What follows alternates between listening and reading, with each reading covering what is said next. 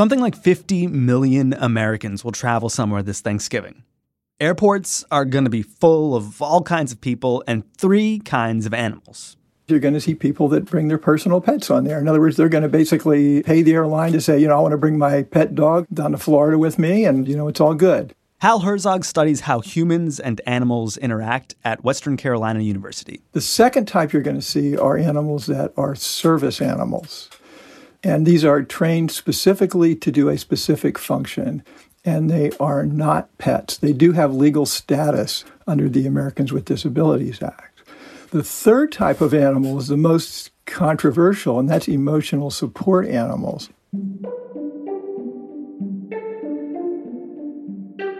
And these also have legal status under the Air Carrier Access Act, but they don't have to be trained, and they are allowed to be personal pets. And that's where the wrinkle comes in right there. Using emotional service animals when you fly seems to be a growing trend. Yeah, and now there's new concern that people are faking the need for the animals. Delta Airlines on Friday tightening the leash on passengers who want to fly with their pets. JetBlue is tightening its policy on emotional support animals. Passengers will have to fill out 3 documents to fly with the animals. Thousands, and I mean thousands of animals board their airlines each and every year. Turkeys, possums, and snakes on planes. It's a scam. Everyone knows it's a scam. Airlines are already making decisions to change the rules around these things, but now legislators want to go one step further because they can do a whole lot more about it. In a very real sense, my safety, my life is in the paws of my dog.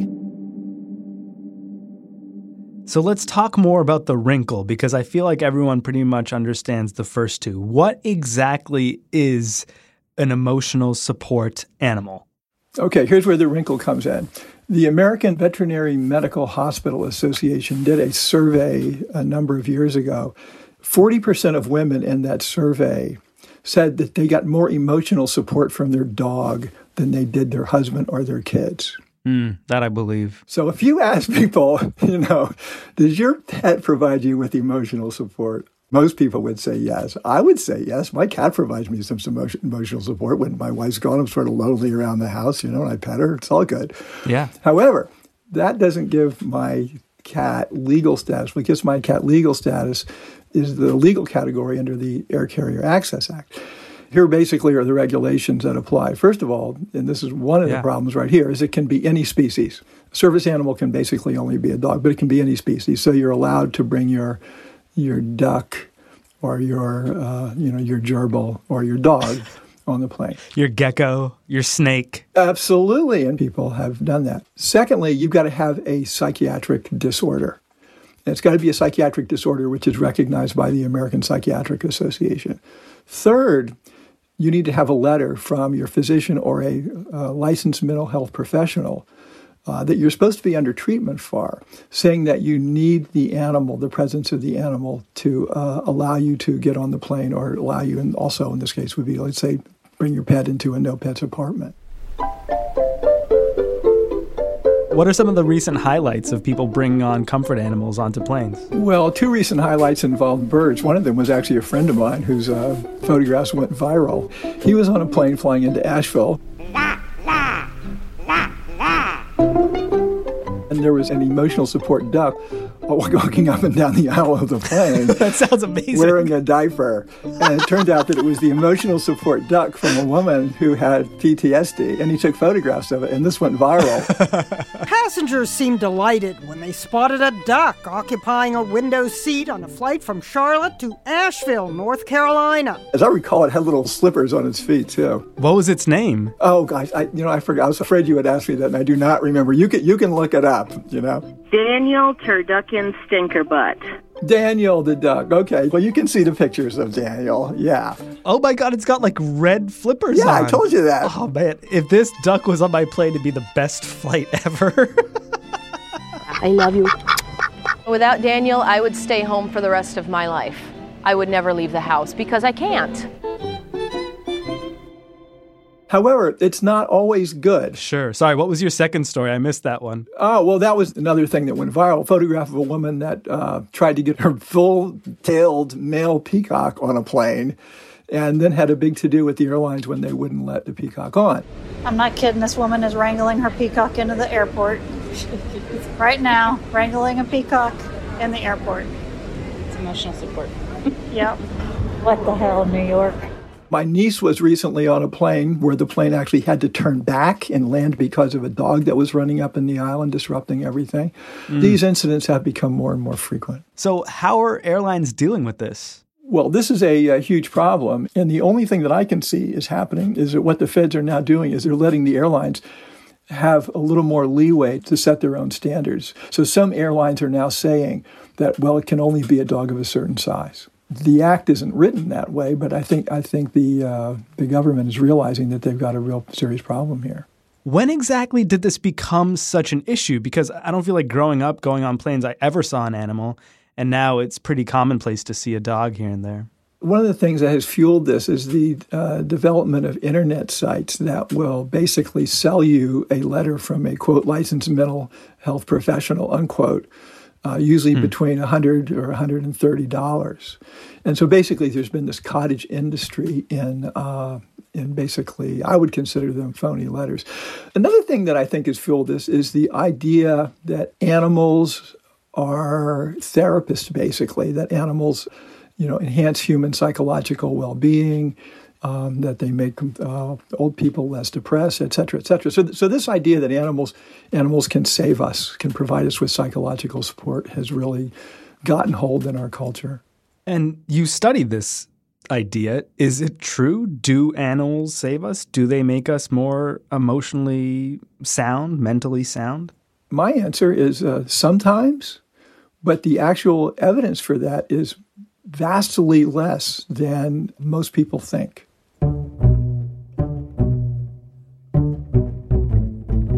First of all, we have very good evidence, very solid evidence that, for example, petting a dog will cause a temporary reduction in both physiological and psychological stress. However, these are short-term effects. The evidence that animals being long-term treatments for psychiatric disorders or psychological disorders is very poor. And there have been hundreds and hundreds of studies on this now. Virtually everybody that has reviewed this literature, their main takeaway conclusion is that the research is so shoddy that we can really not make many conclusions from it. Studies typically don't have enough subjects to be reliable. They don't usually have the appropriate control groups, and so the science on animals as therapists per se is not very good. Okay, so we're still unsure whether therapy animals work. What about emotional support animals, ESAs? The science in emotional support animals is zero. Really? I have looked, and I have not found a single study. I haven't even found a bad study. Emotional support animals is not a category in my field that people are actually studying. So it's sort of like a pseudoscience, but then when you have people saying, listen, if I travel with this guinea pig, this puppy, this duck, it makes this experience less painful for me. And I guess there's no real arguing with that, though, right? You're exactly right. And the reason why there's no arguing with that is because, do you have a pet? I got a couple dogs in Los Angeles that mean the world to me. So you probably feel like they provide you with the emotional support. So in other words, your personal experience is that animals are good for people and that they do enhance our well-being. So people want to believe that, animals can work some kind of magic in terms of improving human health and happiness. Whether or not it's true is under question.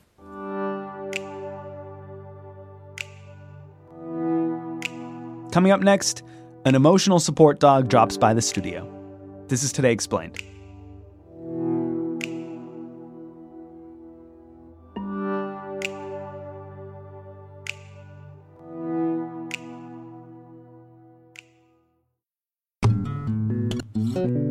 You ever listen to a podcast about movies? One of my favorites is How Did This Get Made? It features comedian Paul Scheer and some of his comedian friends sitting around and shoot the breeze about how terrible concepts turned into terrible and sometimes terribly awesome movies. Like Face Off, for example. The comedians sit around and share fun facts about production, like Nick Cage improvised the line, "I want to take his face off."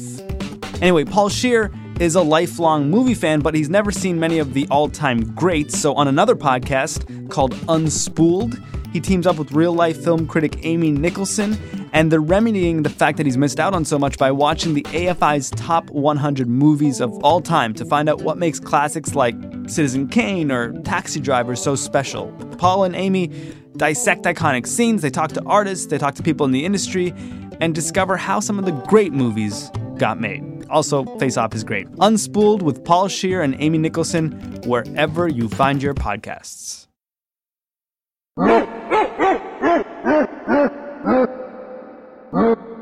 Oh my gosh. Cutest guest ever.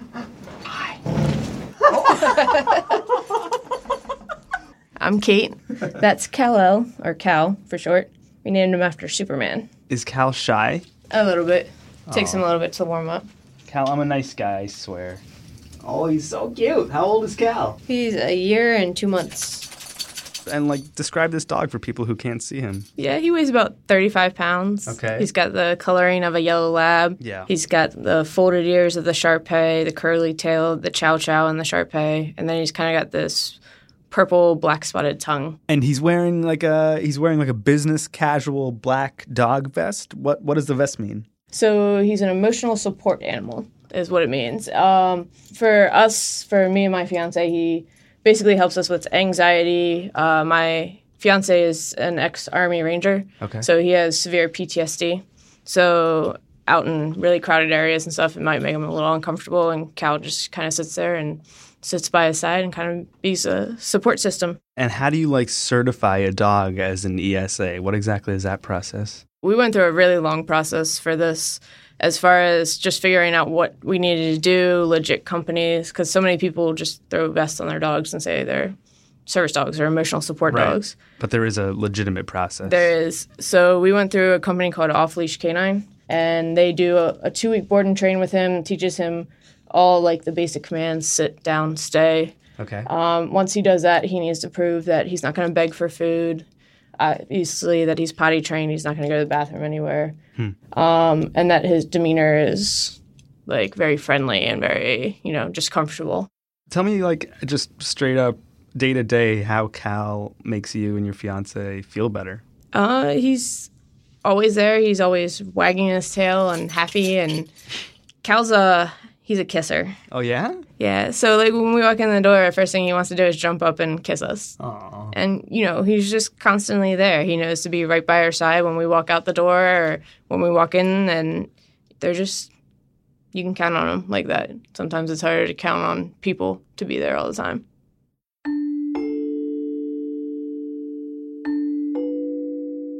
So we did a Wounded Warrior event up in New York.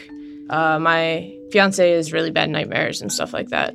Most service dogs are usually trained for that, but Cal does it just as a regular dog. He'll go up and he'll lay on his chest and calm him down.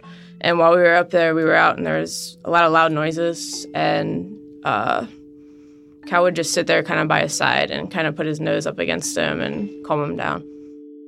He knew that he could just pet him and be there. How does Cal know that he's feeling anxiety? Dogs just seem to know that for some reason. Dogs. Yeah. Yeah. So have you ever traveled with Cal before? On a plane or anything like that? We have not done a plane yet. We're planning on doing it in February with him for the first time. So okay. We have traveled with him. He's done long car rides. He's done boat rides. He's done stuff like that. He's never been on a plane, though. Are you nervous about it? Or no, not with him. He's pretty good about it. Huh. He's one of those dogs, that's what they're trained to do. They kind of just sit between your legs or near you, and they're good to go. I know people who have just taken their ESAs on a plane because it was cheaper than boarding the animal or cheaper than really paying to ship the dog across the country. Do you worry that people might think that's what you're doing, even though you have this legitimate purpose to have this animal around? I think people will always have a doubt about whether people actually need it. I mean, but they're, just like service dogs, they don't have a right to ask you what you need it for. And that's nice for us, but at the same time, it does make some people uncomfortable because, so many people don't follow the rules, and you get an aggressive dog on an enclosed plane 10,000 feet up in the air. It's not exactly the most comforting situation for anybody. Have you ever known anyone who had an ESA situation that was less than legit? I know a few people who have had ESAs, and they probably really shouldn't have had ESAs for any reason. I actually know a friend that has a dog who's probably about 160 pounds. So a big boy. It's a big dog. He's friendly, but he's never been well trained. Okay. And he just wants to travel with him. He doesn't want to leave the dog at home. Yeah. So he just throws a vest on him and takes him. I'm like, you do that, and then it makes people like us seem like we shouldn't have them. Yeah. You know, and it makes it seem almost like it's horrible for them to do what they're supposed to be doing. But, I mean, I've never had anybody who legitimately needs an ESA been stopped and have issues with it. Yeah. So. Do you think there should be some sort of better system? Do you think the system could be tweaked to make sure that people like you and your fiance could take Cal on a plane, and people like your buddy with the 160-pound beast could maybe have to meet like a higher bar, you know, to bring an ESA on a plane? There needs to be a system to it. There needs to be, you know, paperwork and a tag, and, you know, the problem is, like, you can buy a vest on Amazon and fake the whole thing. Yeah. And, you know, it doesn't make it fair to people like us. Yeah, yeah. But, you know, the vest should be like almost like a graduation thing. Like, you can only get it if you actually get your dog to go through the program and graduate. We interviewed this doctor. Let's call him Doc. What was his name again? Hal the doctor. And he told us that there is no real science backing up ESAs, that there's no real evidence to say that they psychologically affect us. I mean, there's something to say that dogs make us happy, but that doesn't necessarily say that, like, these animals can cure anything. Do you think they should be continued to be used in treatment even though there isn't the science to back it up necessarily? Yeah. Well, I mean, they're not meant to cure anything. Yeah. You know, neither is a service dog. We have a service dog. We have two. One's retired and one that is almost done finishing his school. And they're meant to make us feel better.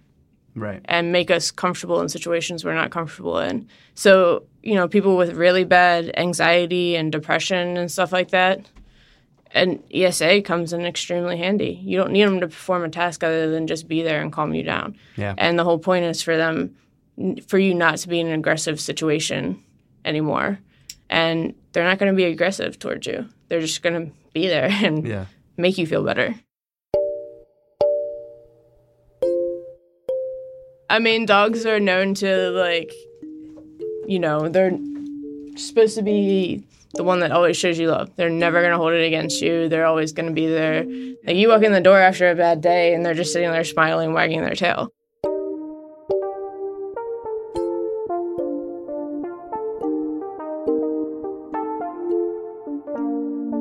Kal-El is a very good boy. He lives in Potomac, Maryland with Caitlin Clark. I'm Sean Rameswaram. This is Today Explained. Happy American Thanksgiving. The team's taking the next 2 days off. We'll be back Monday. The team is Irene Noguchi. I am thankful for my parents. If I could take a Doc Brown DeLorean back in time, I would thank them for all the hard work they put into raising us 3 kids. The older I get, the more I realize I didn't thank them enough growing up. Love you, Mom and Dad. Bridget McCarthy. I'm thankful for my super-sized, super fun, and super funny family. Afim Shapiro. 1 2 1 2 1 2. Dirty projectors. I'll be thankful for public transportation next time it takes me less than 3 hours to get to work. Thank you. Luke Vanderplug. I'm thankful for gravy, the iWalk 2.0, the great state of Michigan, and my gosh darn family. Noam Hassenfeld. I'm thankful for everyone that listens to the show, especially my dad, who I think has not missed an episode so far and has let me know with extremely long emails after a lot of shows. Thanks, Abba. Catherine Wheeler. I'm thankful for this awesome team, and I'm thankful for my super loving, well, sometimes loving, family and friends. With music from the Mamillion Breakmaster Cylinder. He's actually kind of a quiet type. I'm thankful for all these fine people, and you. Thanks for listening. Today Explained is produced in association with Stitcher, and we are part of the Vox Media Podcast Network.